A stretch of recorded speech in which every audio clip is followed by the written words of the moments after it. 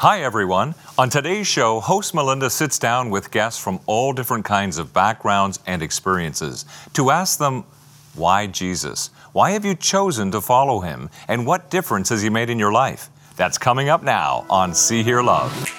You are seen, you are heard, you are loved by God. You're not alone, you're fully known, you are loved by God. Well, welcome to See, Hear, Love. I'm your host, Melinda, and today I interview 5 different and diverse guests on the question, why Jesus?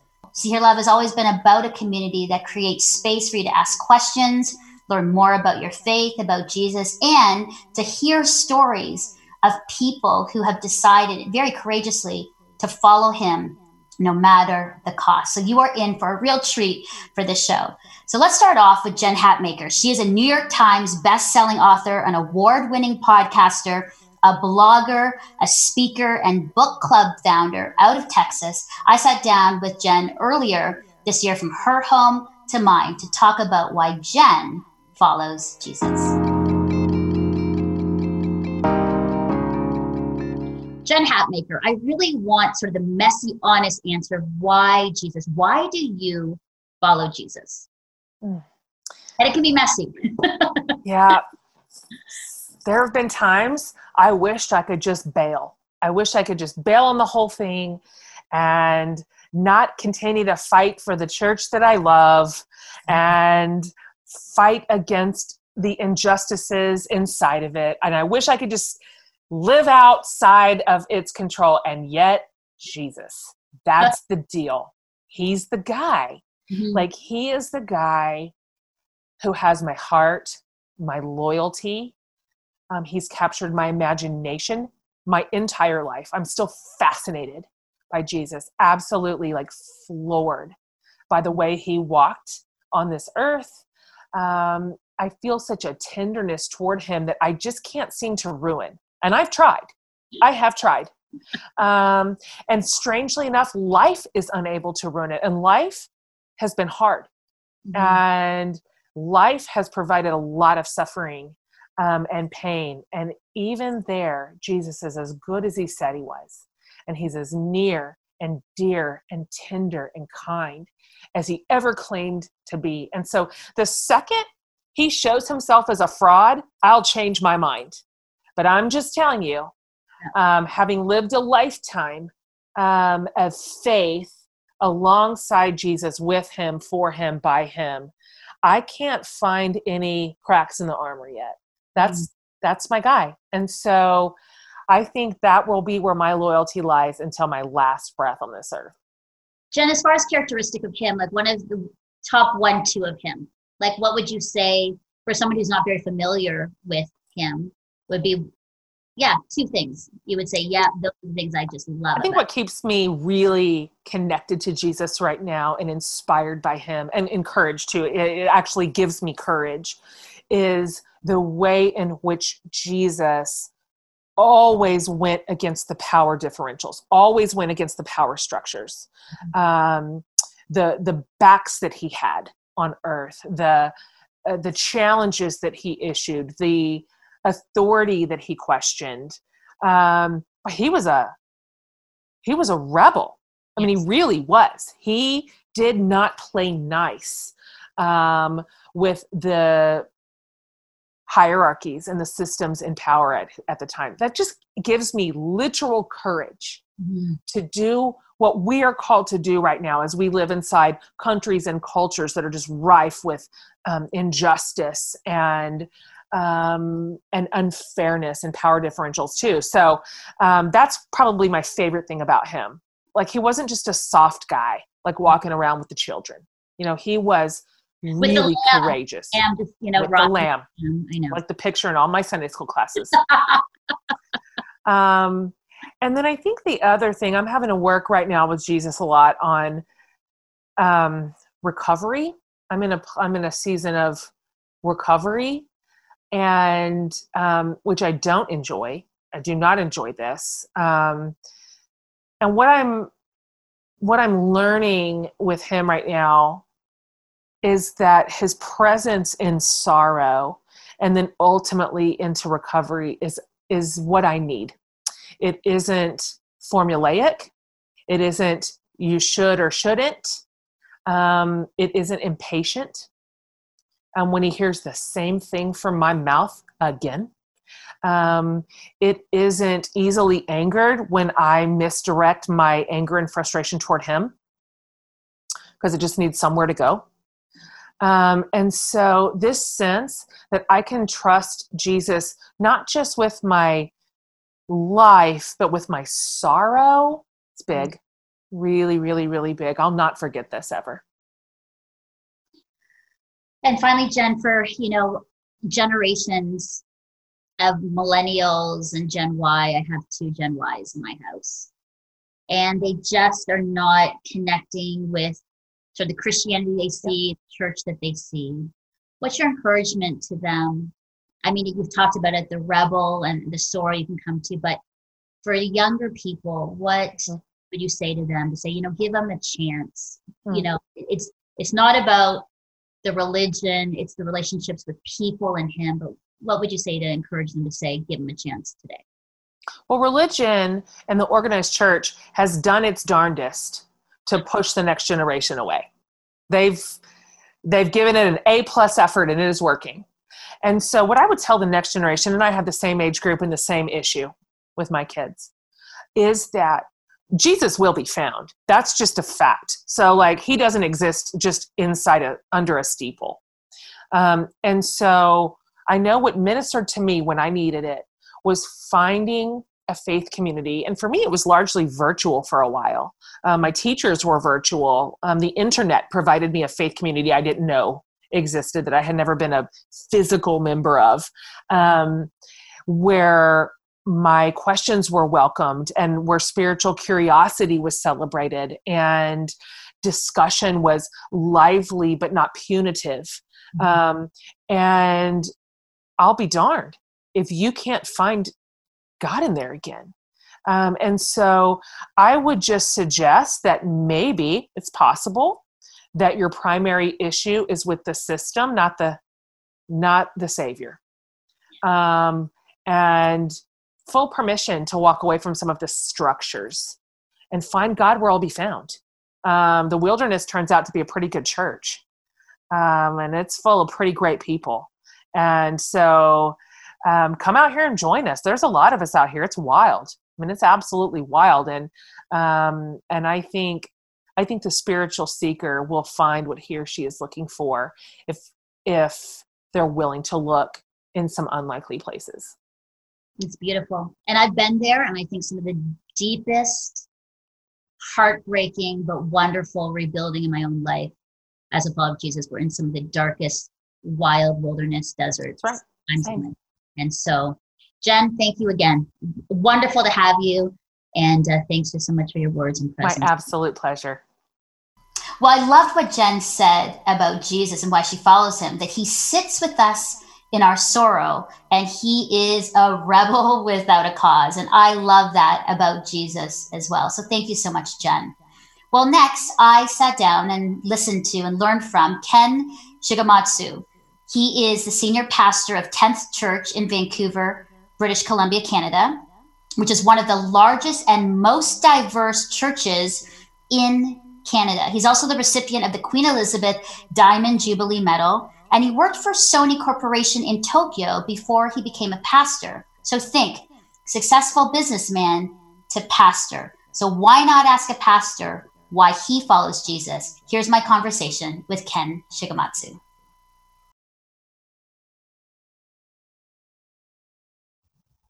Ken, it is so great to chat with you and listen and learn from my home to your office in Vancouver. Is that right, Vancouver? That's right, Vancouver, right here at my office, yeah.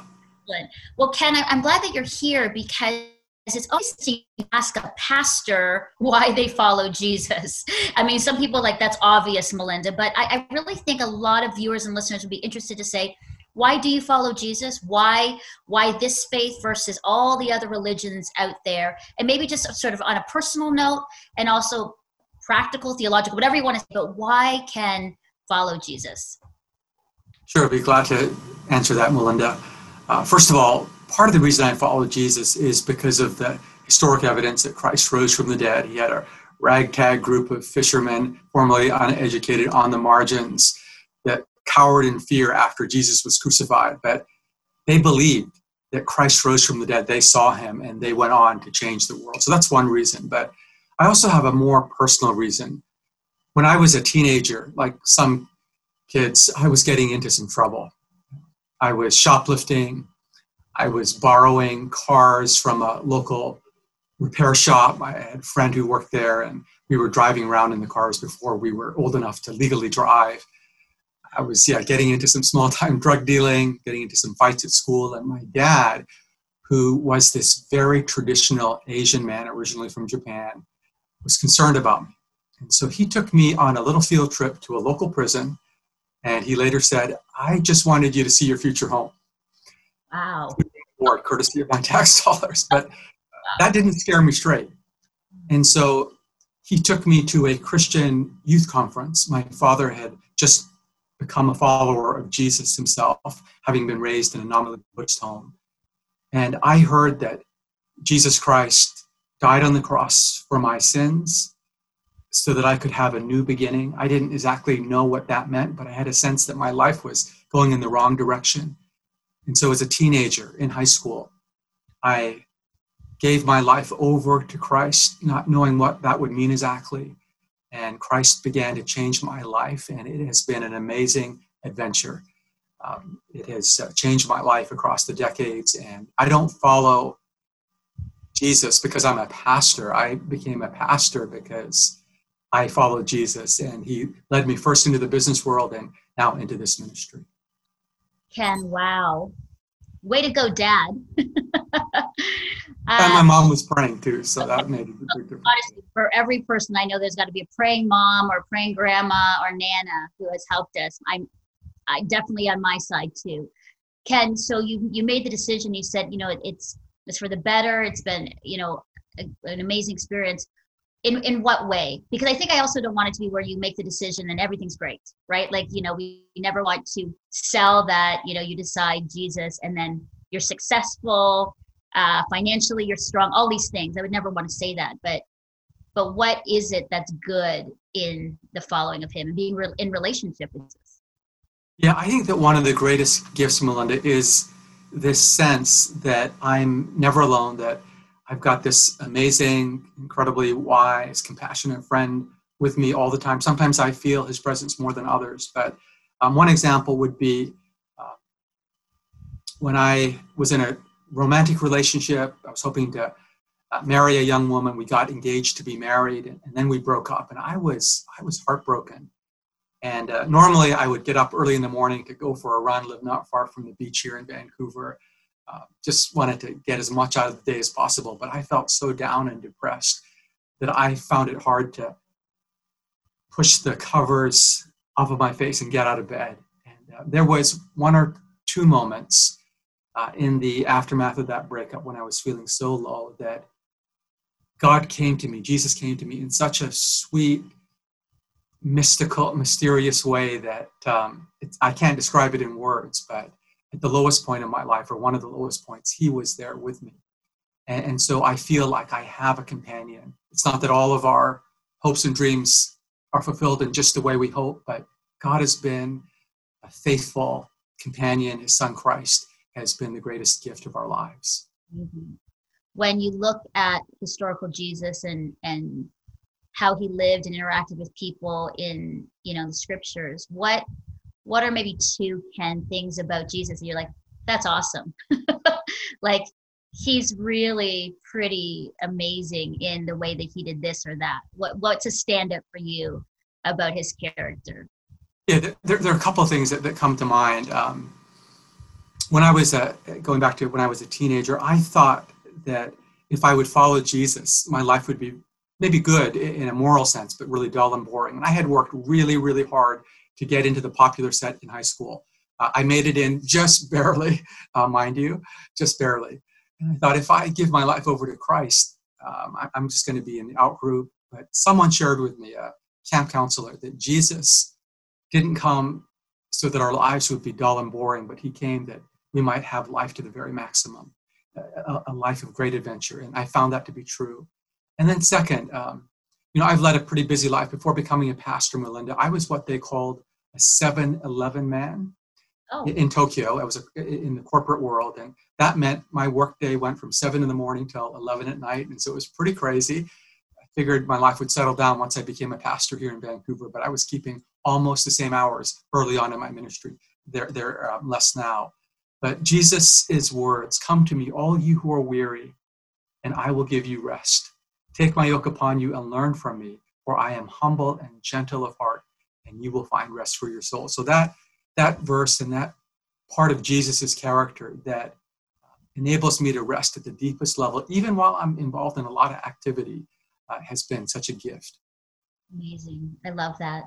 And Ken, for those that are still on the kind of outside looking in and saying, I'm trying to decide, not quite sure about Jesus, but there's intrigue, and there's a community church is very inviting. Like, you know what I mean? Like, people are kind of like asking the question. What would you say to those people who are just like, should I or shouldn't I follow him? Yeah, I would say, take a first step or a second step and maybe begin to pray, "Jesus, if you're really real, show yourself to me, show me your love, and see what happens."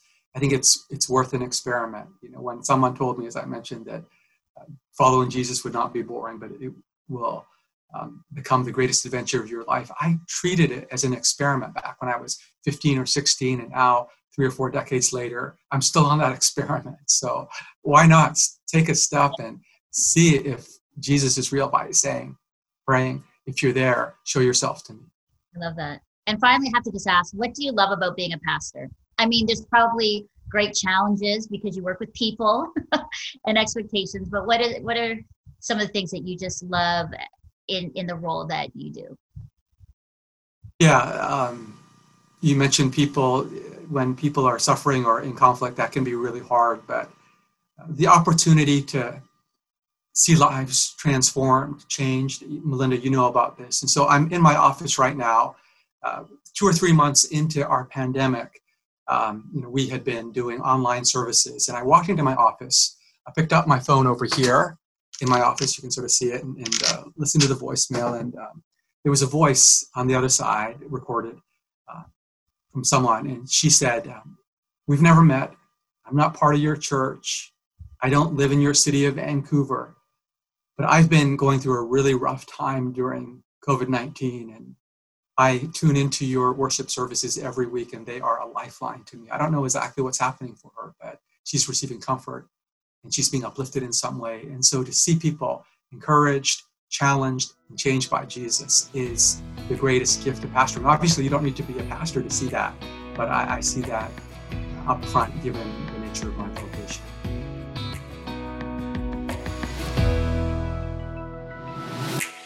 Hey, it's Chris, friend of See, Hear, Love with Melinda. Sorry to interrupt this conversation, but I just had to let you know that the only way that See, Hear, Love gets to produce fun and authentic conversations like this one is through your financial donations.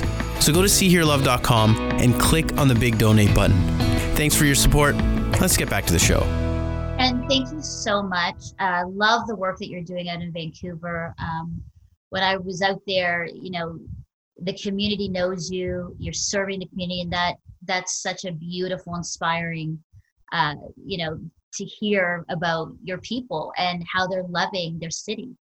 It's so inspiring. So keep up the great work. Thank you for sharing with us today about why Jesus. I love that. I just love for many of us, we are exhausted and tired, and to know that there is a friend and companion that can carry that for you. And I think definitely that abundant life, not necessarily in financial means, but abundant in so many ways of just a presence of him, a community. Yeah, there's so many things. We get into it, but I really appreciate your thoughts. So thank you so much, Ken, for being with us today. Excellent. It's been a pleasure to be with you and your friends.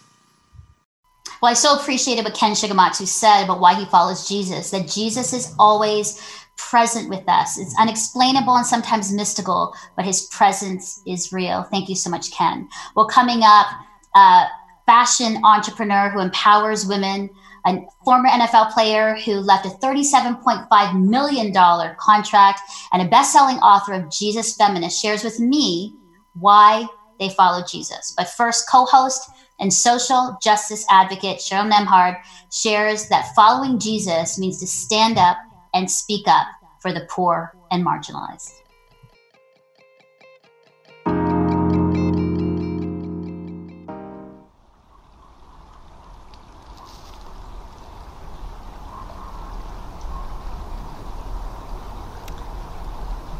Black History Month 2021.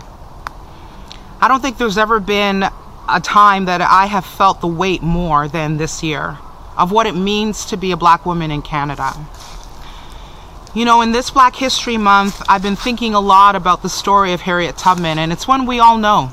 It's one we all know. But I'm thinking about what it takes, the cost to freedom, and to hoping for a new day. I think about the slaves that she carried through settings very similar to this, through the cold tundras of Canada that they called the Promised Land. Did you know that? Slaves from the South called Canada the Promised Land. And their passage through the Detroit River, they called the River Jordan. When I think about the Promised Land, I wonder, are we truly free yet? Have we truly conquered this beast known as racism? But what I do know is this. What gives me hope is this. Is that there are those that are willing to stand for truth. And so to those people, we celebrate them today. To every Black innovator, every Black creator, artist, politician, every person who has laid down their life so that I can be here today, I salute you. We salute you. I'm mindful of the bravery it took for Harriet Tubman, so moved by the Spirit of God. She was a God-fearing woman. So led by the Spirit that history tells us that she received divine instructions to find her way safely every time. So much so that people stood in awe. History tells us that she did this trek over 19 times to Canada and back, to Canada and back, risking her life every single time. Araminta Ross, daughter of slaves, forever known as Harriet Tubman, a brave soldier of truth and freedom and justice. But what I love about this story of Harriet Tubman, particularly here in Canada, is that waiting on these shores were people who were also brave. The Quakers, who were compelled by their faith, motivated with the notion that slavery was immoral, was wrong, that they also too were brave, willing to risk their lives, to be abolitionists, to provide safe harbor, to go against the law and house and free hundreds to thousands of slaves here in Canada. I'm mindful of a woman named Jane Wall, who was one of the fiercest allies that every slave knew. And she had a safe harbor, acres and acres of land that she dedicated to the housing, feeding, restoration, rehabilitation of slaves, and giving them a new life here in this land. That's what it's going to take. It's a time for allyship. You see, it takes bravery to speak to racial injustice. It takes bravery to address it. It takes bravery to do the work of it. But it also takes bravery to listen to the history and the stories of racial injustice. Now is not the time to remove ourselves from awkward conversation. Now is the time to lean in. Change won't happen without truth. Truth is necessary for change. So here's my truth today. I am who I am because I stand on the shoulders of brave Black women who risked their lives, who stood up and spoke truth to power, who sacrificed name, integrity, freedom, health for me to be in the room and for me to have a seat at the table. And so I don't waste my opportunity.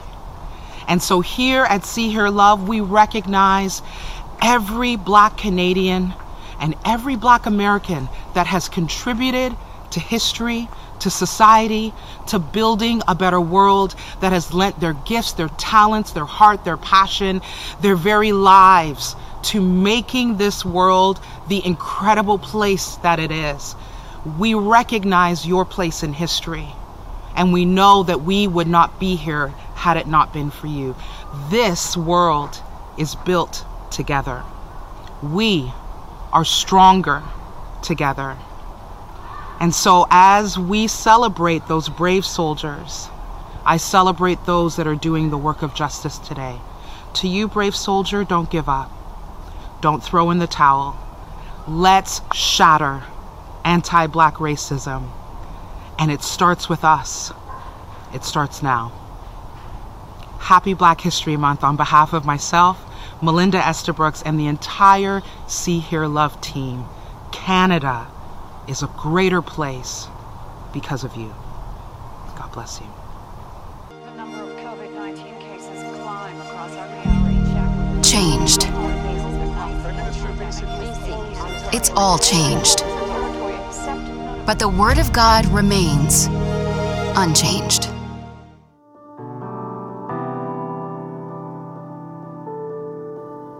Well, thanks, Cheryl. And my next guest is a force and the founder of Seiko Designs, an ethical fashion brand that educates and empowers women, a woman after my own heart. She is an author. She is a speaker. And wow, she is passionate about social enterprise, conscious consumerism, social justice, creative leadership, gender equity, risk-taking, and empowering women. Liz Bohannon, you are one of us here on See Hear Love. Welcome to the show. Thank you so much for having me. What a delight. Oh, I'm so glad that you're here, especially on the topic of why Jesus. And Liz, personally, you know, you have an incredible story, but why do you follow Jesus today? You know, it's such an interesting question. And when I got the original kind of brief for the interview, and that was the simplicity of the question of why Jesus, I think for me, it feels like this question of why not? In the sense that, you know, when we think about religion, I think we think about a set of rules, and it feels like a weight. When I think about my relationship with Jesus, it's a relationship. Mm-hmm. And I think it's really similar to my answer to the question of like, why Ben, who's my husband and my partner, or why Theo and Will, right? Mm-hmm. I think about the amount of joy and peace and meaning and purpose and comfort that comes from my relationship with Jesus, and kind of the sacredness of that. And I guess I would answer the question with like, why not? Why would I not want a connection? I just read a prayer. I was at a little Advent gathering online this weekend, and I was probably the youngest by about 40 years. It was all women like over the age of 70. It was amazing. And one of the women shared this prayer that was originally in Spanish, and it kind of talked about, there was this phrase that talked about how when Jesus was born as a baby, he crossed the infinite universe of stars to show us his love. And when I think about that and getting to access God's infinite love through a relationship with Jesus, I think the only response that I have is like, why not? Why would I not want that? I love how you responded with well, why not? Like, of course. Liz, in that, you know, why not? How has your relationship with him informed your business decisions, your everyday decisions? Because I think it's important for people to say, like, it's not just like a decision and then you don't work at it, or it doesn't make any difference. It's just a decision. How has your relationship with Jesus changed the way that you do life? I think the core and guiding principle of my life that has been really influenced by that relationship is the belief of the Imago Dei. So this belief that every child was created in the image of God. And when I think about that, every human, friend or foe, neighbor across the street or neighbor across the world was created in the image and likeness of God. And that there's this quote by a teacher named Ram Dass. He talks about this idea that we're all here to walk one another home. And I think about that probably every day. And I think about building a life, building a community, building a family, building a business that centers this belief of the Imago Dei. And through my life, through my business, if I can reflect that back to other people, that you are beloved, that you are made in the image of the divine, if I can enter into relationships with people honoring the divine that is within them, reflecting that back to them and treating them with the dignity and respect that I believe the divine within us calls us to, that's how I want to spend my life. I love that, Liz, because that's exactly how Jesus sees people. When I look at his life and how he saw women and children and the most broken and the marginalized and the poor, he saw them with the divine within them and called out, I'm getting chills, called them out into love and value and meaning and new life. That's beautiful. I think, that's amazing. Liz, thank you so much. We're cheering you on in the work of Seiko Designs. I mean, you've got to come back and share your story because it's an incredible story of how you got there. Thanks so much for your presence in life and just your inspiration to many of us women today. So thank you again for being on See Hear Love. Thank you so much for having me.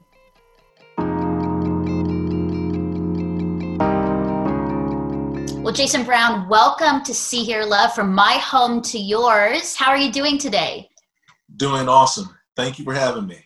Amazing. So where am I interviewing you from? You are in North Carolina? We're in Lewisburg, North Carolina. And right now, I'm in our farmhouse, right on the farm. Beautiful. I can see that behind you and it looks beautiful. Well, I think the most important thing is to get this out of the way. So I am a Green Bay Packers fan, a cheesehead, and my husband is a hardcore Buffalo Bills fan.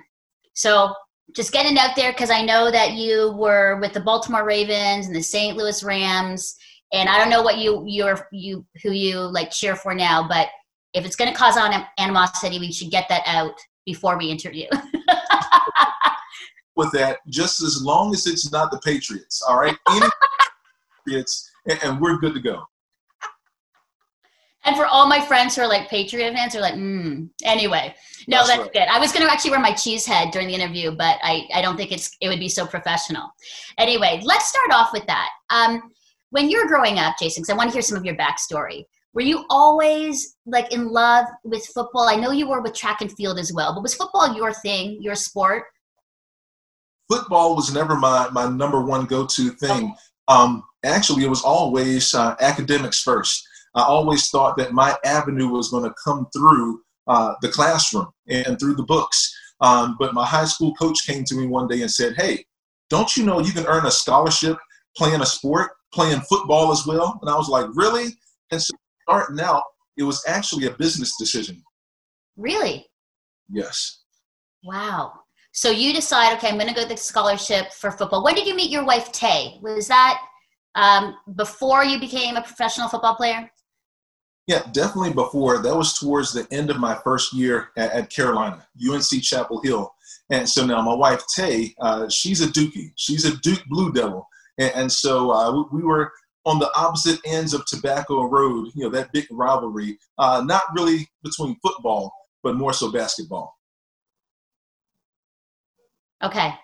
All right. So you decide to then go into professional football. Talk to me about that whole process, because a lot of us don't know about what that entails and what it's like to be like a professional NFL player. Kind of give us a picture, maybe the good and bad and all of it. So there's a big leap from the high school level to the collegiate level, but there's an even greater leap from college to the pros. And that's because the talent pool is so very small. And it's what it means to be a professional at its highest sense. You're playing against some of the best athletes in the entire world. And the thing is, no matter how good you think you are, you have to bring your best every single day, because if you don't, someone's going to take your job. All right. So someone's going to catch you slipping and you'll get embarrassed very quickly.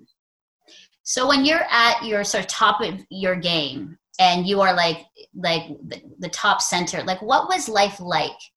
give us sort of an inside picture of that, because I think a lot of people are like, wow, I mean, he must have been living the high life and millions of fans watching and adoration to you. I mean, what was that like? What was the good of that, but what was also the really difficult, hard part of that too? So now I did buy into the lifestyle, hook, line, and sinker. I watched MTV Cribs, growing up, thinking that how that lifestyle will be able to afford me everything that I wanted. And so, of course, I thought that was the American dream.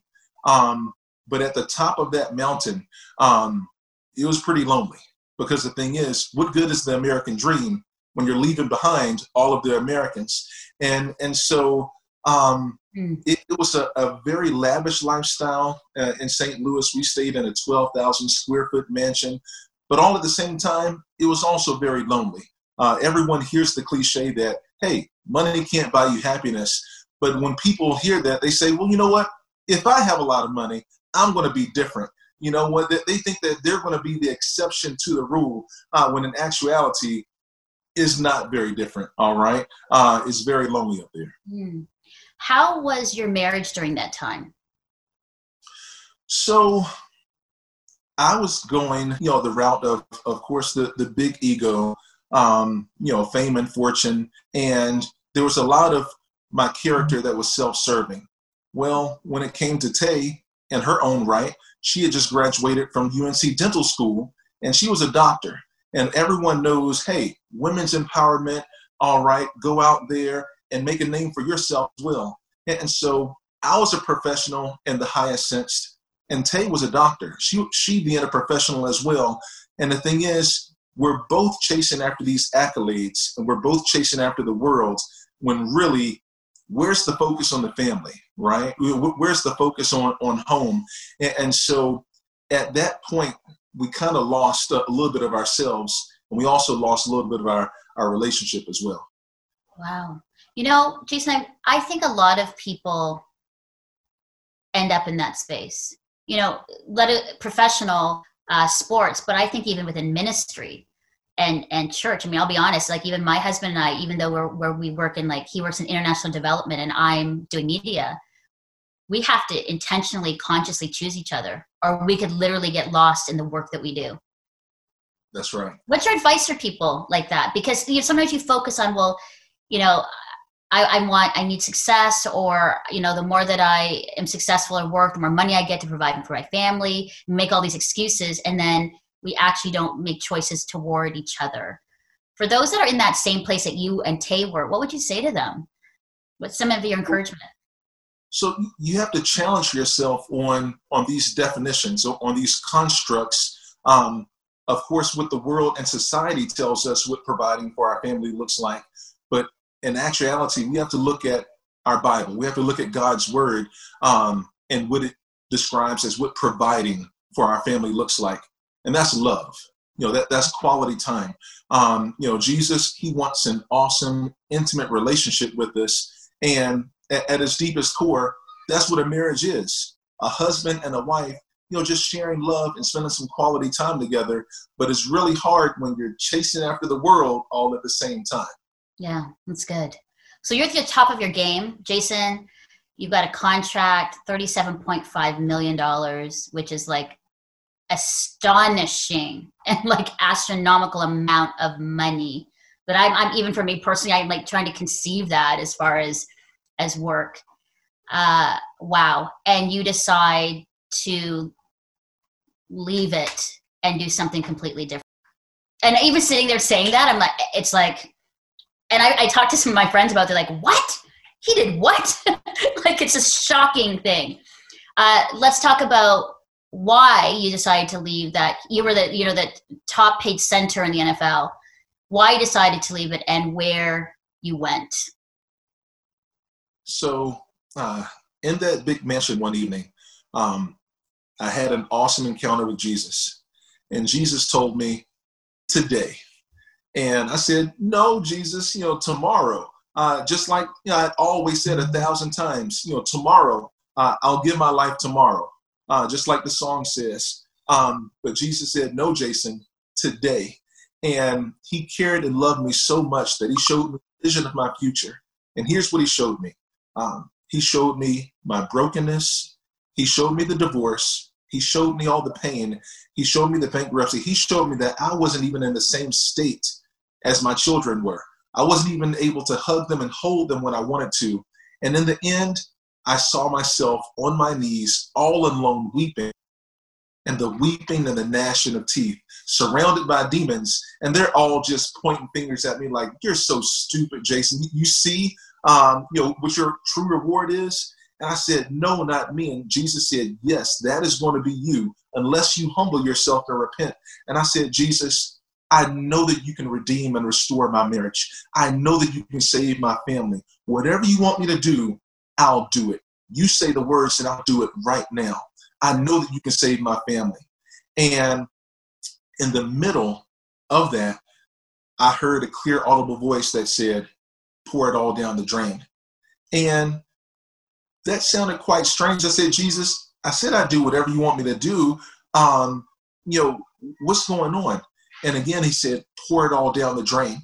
And so in that mansion, we had 2 bars. And I'm not even a drinking type person, but if you have 2 bars, the cool thing to do is to stock them with top shelf liquor, right? Mm-hmm. And so I had all of these uncorked bottles, and the bar in the basement, it was almost 20 feet long. And wow. So instead of uplifting the name of Jesus in our home, we were uplifting the name of, Captain Morgan and Jack Daniels. But in obedience, I uncorked every single one of those bottles and poured it all down the drain. And that was my first act of obedience. My first act of submission to Christ. And you know what? It was one of those Jesus take the wheel moments, right? Where you just feel so liberated and you feel so comforted at the same time because I wanted to be in control. As much as I was holding the wheel, of course, I was headed towards disaster and destruction. And so fast forward, he did it. Of course he did it, right? Mm-hmm. And back to Jesus and I said, "Man, you're good at this, like redeeming and restoring relationships." He's like, "Yeah, like I know that's what I do." And so well past that first act of obedience, I said, well, what else do you want me to do, right? I'll do anything. I told you I'd do anything. And then that's when God placed it in my heart to feed his people and to be a farmer. To feed his people and be a farmer. So you were a professional football player and farming.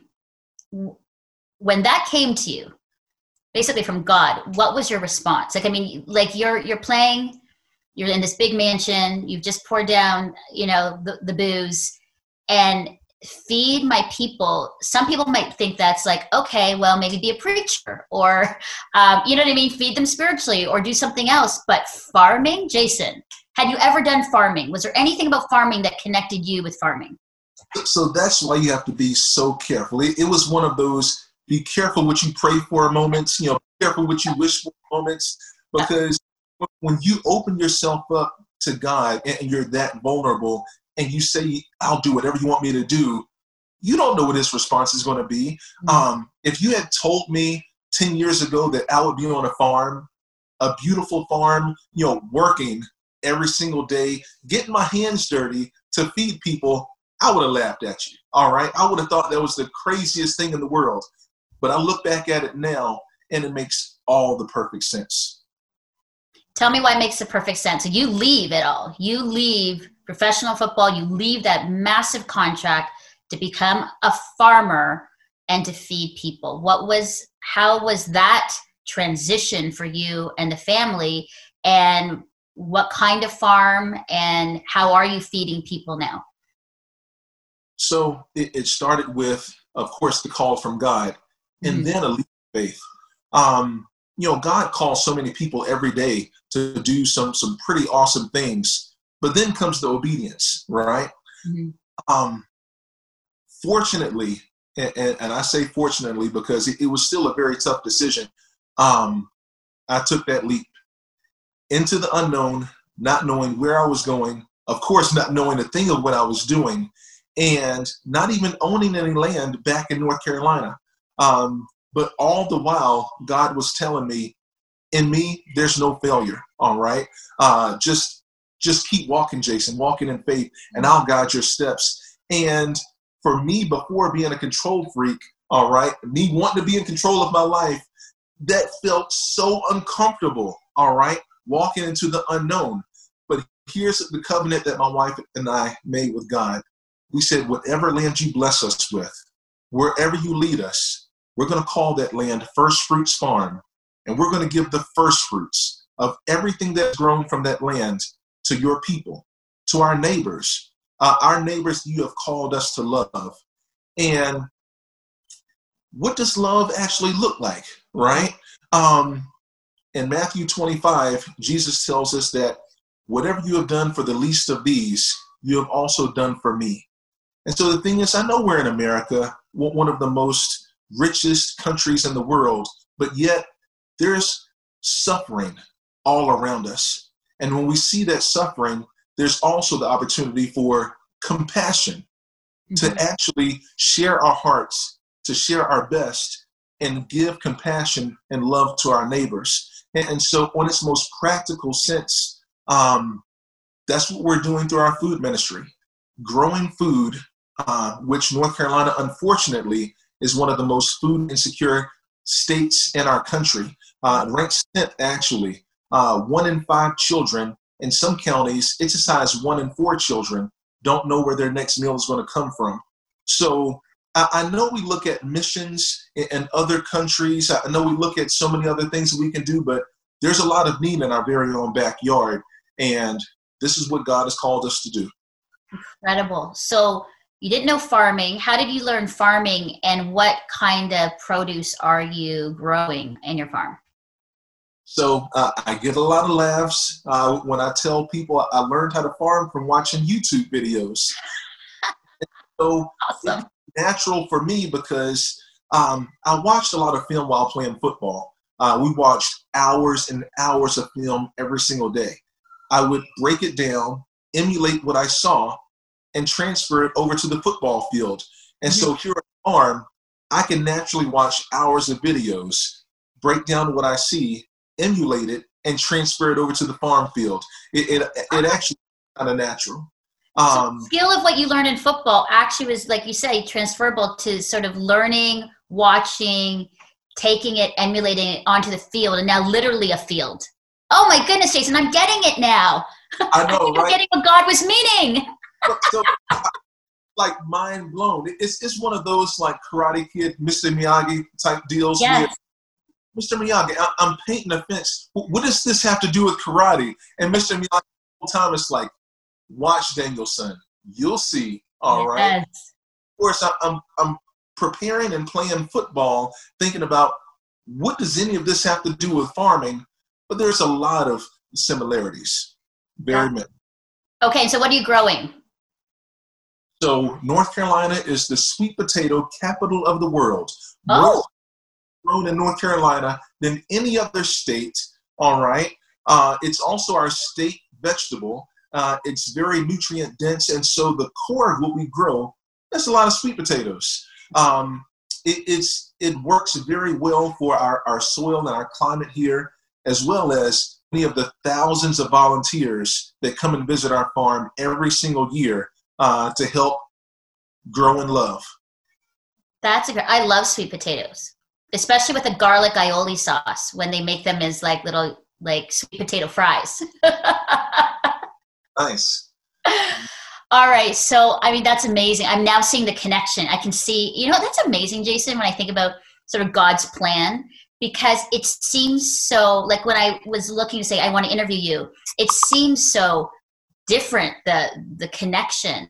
But when you put that together, it's like God knew. I think it's for everybody. I think that's a good lesson for all of us. It's like, it may look so incredibly strange and abstract and extreme, but I love how already the skills and thinking were there while you're playing football to do this great work in farming and feeding your neighbors and friends in North Carolina. That's incredible. That's a beautiful, wow, that's just beautiful to connect what God is doing.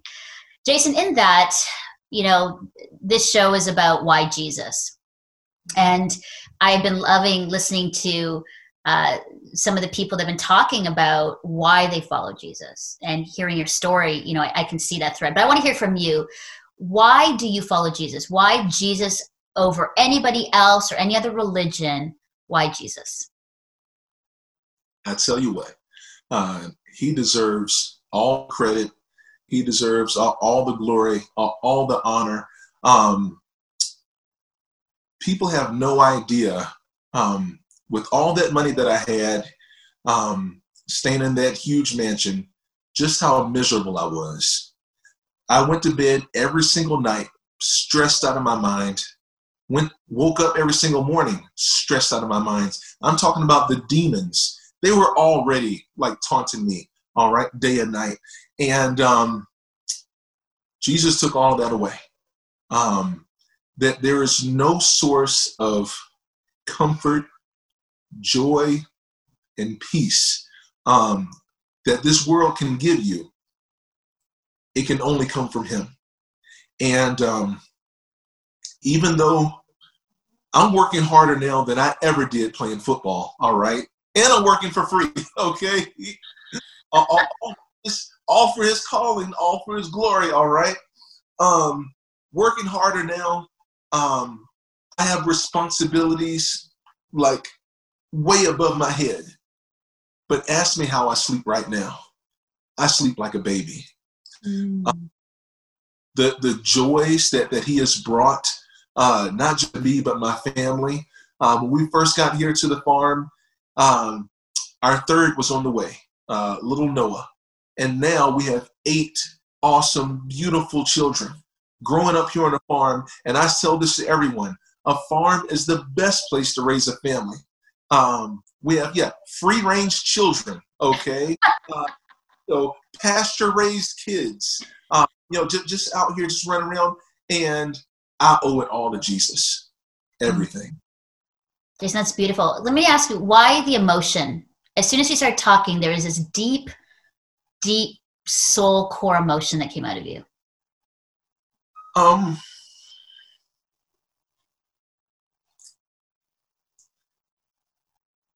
Unless you've been there, very few will understand.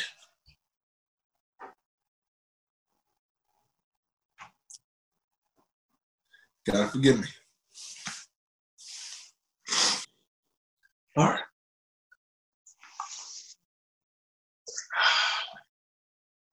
You really got me with this one. All right. You really got me with this interview. I had no idea you were going to have me over here bawling. All right. But since you started talking about my Savior and my best friend,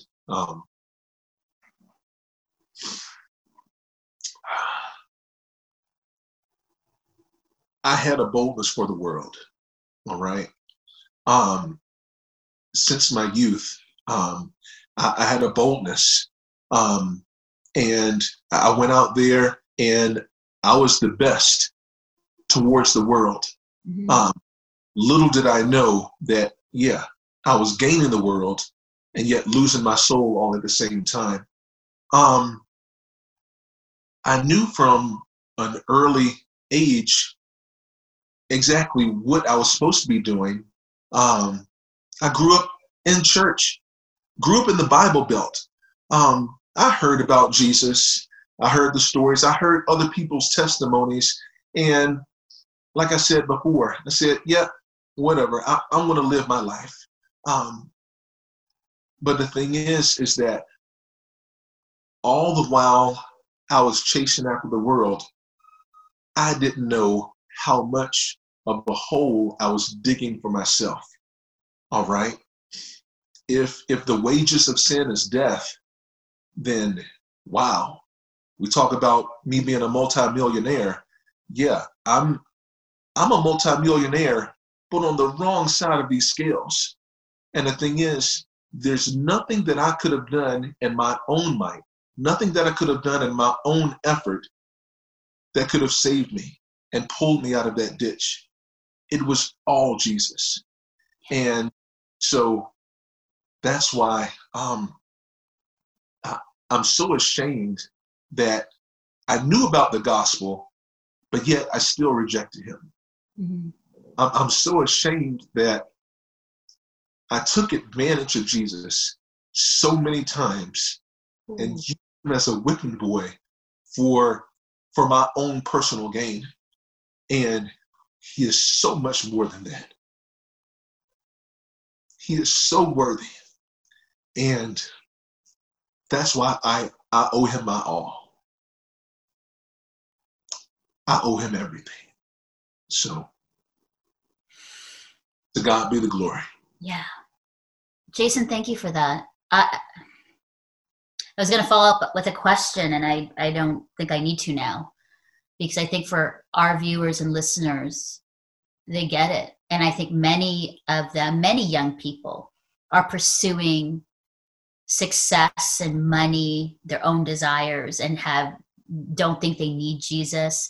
But I bet, Jason, that most of those people that we see that are successful and wealthy on Instagram and living their life are deeply lonely, are deeply disconnected from people, relationships broken. And I'm not trying to make a judgment call on them. I'm just saying, hearing you with everything that you had, I mean, you were married too, but yet there was this hole because you're trying to fill it with all these other things that were not the real thing, which is a real and true relationship with Jesus. And I feel that I really appreciate the vulnerability and authenticity that you are showing, because I think that's real. I think people need to know that when we choose him, we get it. And we look back and go, man, because Jason, I did the same thing. I call it my prodigal years. I mean, I grew up as a missionary kid. I was adopted by missionaries in the Philippines. I came to Canada, had it all, knew Jesus, and completely walked away for years and got myself in so much trouble and pain and had to find my way back. And now I look back and I'm like, those wasted years. But I think that, I love that God redeems and restores and gives us new dreams and visions like he did for you. And then we take that and we feed people, and we listen to people, and we share with people, and we invite people to the table and to their tables. Like, that's what it's about, right? And so I am so encouraged and inspired by you in your life. Really, I think many who are listening and watching will be too. And just wanted to thank you so much for your life, your obedience and faithfulness, and for your voice today. So thanks for being with us on the show. To God be the glory. Thank you.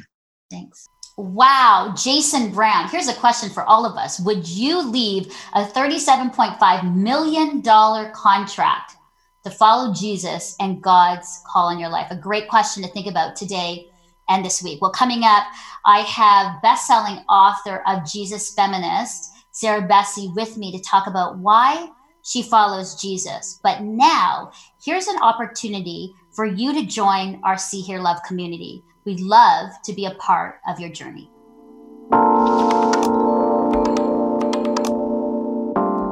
From the host of See, Hear, Love, Melinda Estabrooks, and 50 of her guests and friends, comes the book Always Know, full of stories of lives that are inspiring, wise, and life-changing. God hears you. He hears your prayers. He hears the longing for connection. He hears the cries of pain that you're experiencing, and he loves you deeply. This month, with your ministry gift of $25 or more, or when you become a new monthly donor, request your copy of Always Know. It is a collection of stories to help you today in the things that you're struggling with, the things that you are confronted with. And I know that these stories will encourage you. Call 1-800-265-3100 or visit seehearlove.com/alwaysknow and request your copy.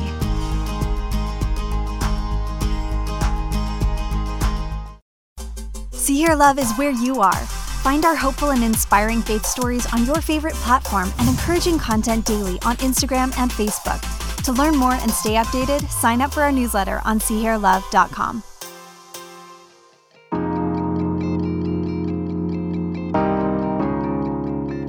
Well, she's the best-selling author of Miracles and Other Reasonable Things, Out of Sorts, Making Peace with an Evolving Faith, and Jesus Feminist. She's also the co-founder of the Evolving Faith Community, a podcaster, a much sought-after speaker. She lives in Abbotsford, British Columbia with her husband and 4 kids. You've got it, guys. 4 kid, Sarah Bessey. Welcome to the show. I'm so happy to be here. It's good to see you again. I know. I love being with you and your presence. Now, Sarah, I was reading your long bio and I came across this about you and I love it. And I have to just say it and then I want to ask you about it. My faith tradition is of the happy, clappy, low church, charismatic, flag waving variety. But after time spent during my own deconstruction with everyone from Anglicans to Mennonites to nuns and duns, I'm best described as ecclesiastically promiscuous, and I just love everybody. I love it. Sarah, how did you get here? Because a lot of us say we love everybody, but we sure don't show it by our actions and the words we say. Oh, that's very true. I don't know. I think that's a bit of a journey that a lot of us have been on.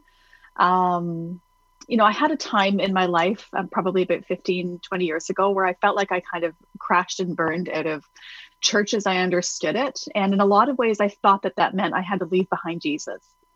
That if my own particular tradition had baggage for me, or maybe I was simply unable to, kind of part the weeds of my own tradition to be able to see Jesus any longer, I thought that meant, well, if I can't be a Christian the way that I've always been a Christian, then I guess that means I don't get to be one anymore.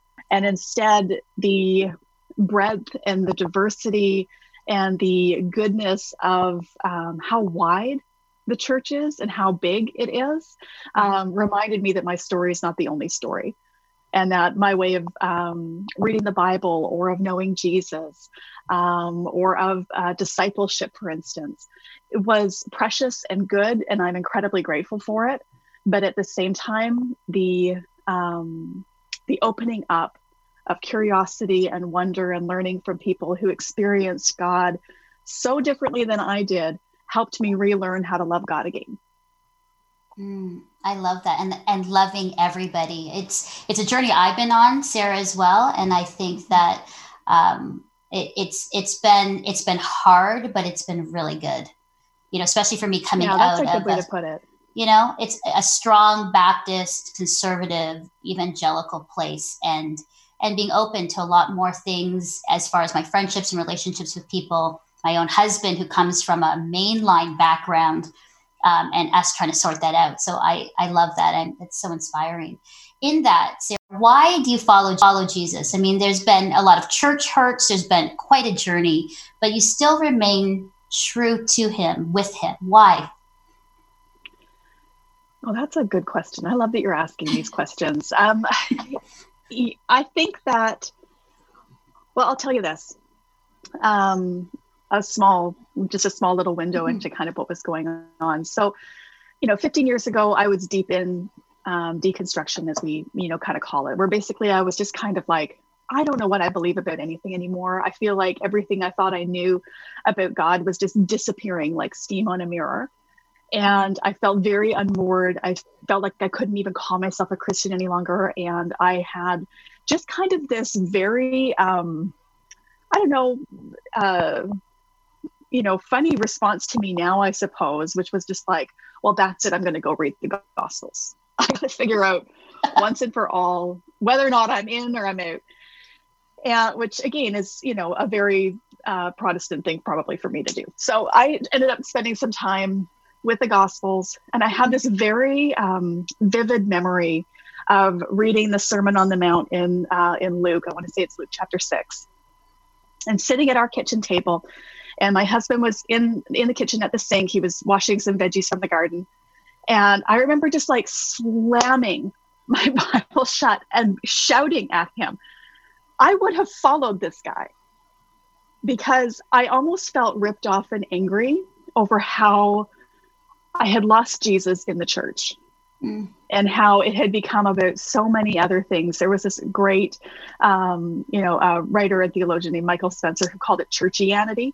I was very well versed in churchianity, and I had lost Jesus in the midst of all of that. And I think that day reading Luke chapter 6 and hearing, blessed are the poor and the merciful and the meek, that these are the people that inherit the earth, and just seeing over and over without filter and without the clutter and trappings that had somehow come to obscure Jesus for me, how revolutionary, how good this was. And then that started me on a path of realizing that Jesus was even better than I could have imagined, that his life and work and ministry and the way that we get to move through our lives now in co-creation with that, in partnership with that, it changed everything for me. And the funny thing about all of that, of course, is that by following Jesus, it actually led me back to the church, right? It led me back to not only the width of the traditions and all the places where I found God, but it even gave me new and fresh eyes to see my own tradition again, and learn to love and cherish it again. And so, I think that there was just that moment I remember so clearly, because I felt like I love this guy. I would follow this guy. If this is what it's about, then this is enough for me, and this is everything to me. And I've probably not been able to get over Jesus since. Oh, Sarah, that is so good. And I think so encouraging for people that, a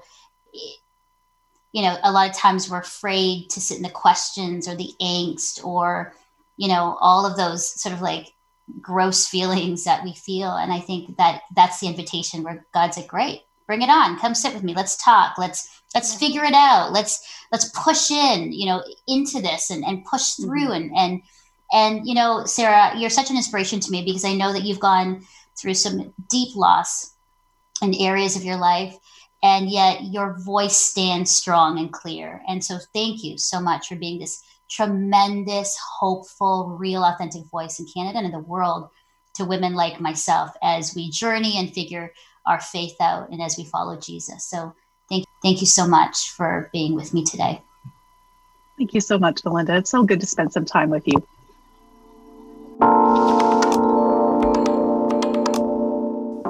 Thanks, Melinda. Thanks to everyone who's sharing today. I love the question that we're asking.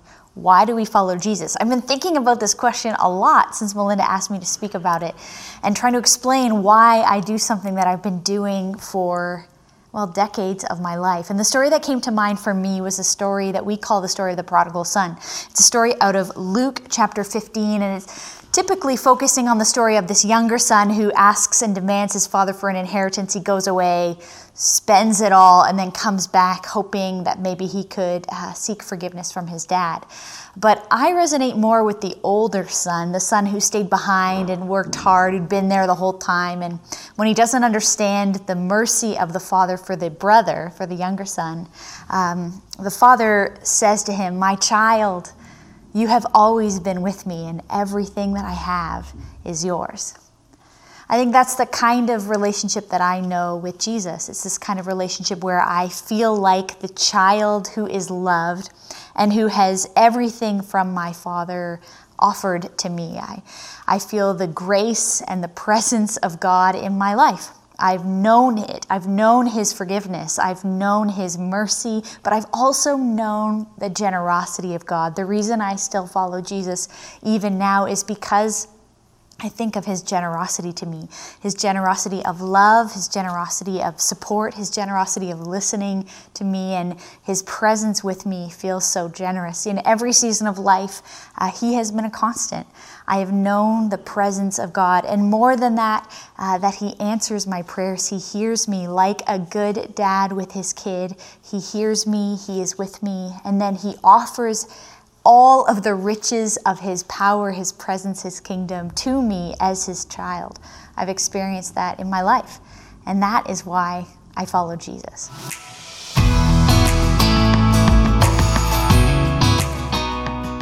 Well, thank you so much, Joanna and Sarah and Liz and Cheryl and Jen and Ken and Jason, for sharing your thoughts on why Jesus and why you follow him and how he informs each decision that you make. Today I learned a lot.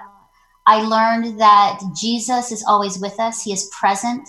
Jesus is a rebel. He sits with our sorrow. He motivates us to care for those that are broken and poor and marginalized. He motivates us to love mercy and to seek out justice for those that need a voice. Jesus is real. And so if you are on the edge and on the fringe and on the margins and asking the question, is he? I think you need to take advice from Liz and say, why not Jesus? Why not try him today? Why not seek him out? Best thing to do is right now, just talk to him and pray and say, are you real? Show me. Here's my life. And I'm going to trust and hope and believe that you love me and that you will love me through this. And he will. And if you need more information on a relationship with Jesus, why not, content and blogs, and to know more about our guests, go to seehearlove.com. It's all there. And here's our promise to you that as you seek, and if you've been gone a long time and you've been hurt by the church or just felt hurt by God, I think it's time for you to come home, because know this promise: you are seen, you are heard, and you are deeply loved by God. Bye.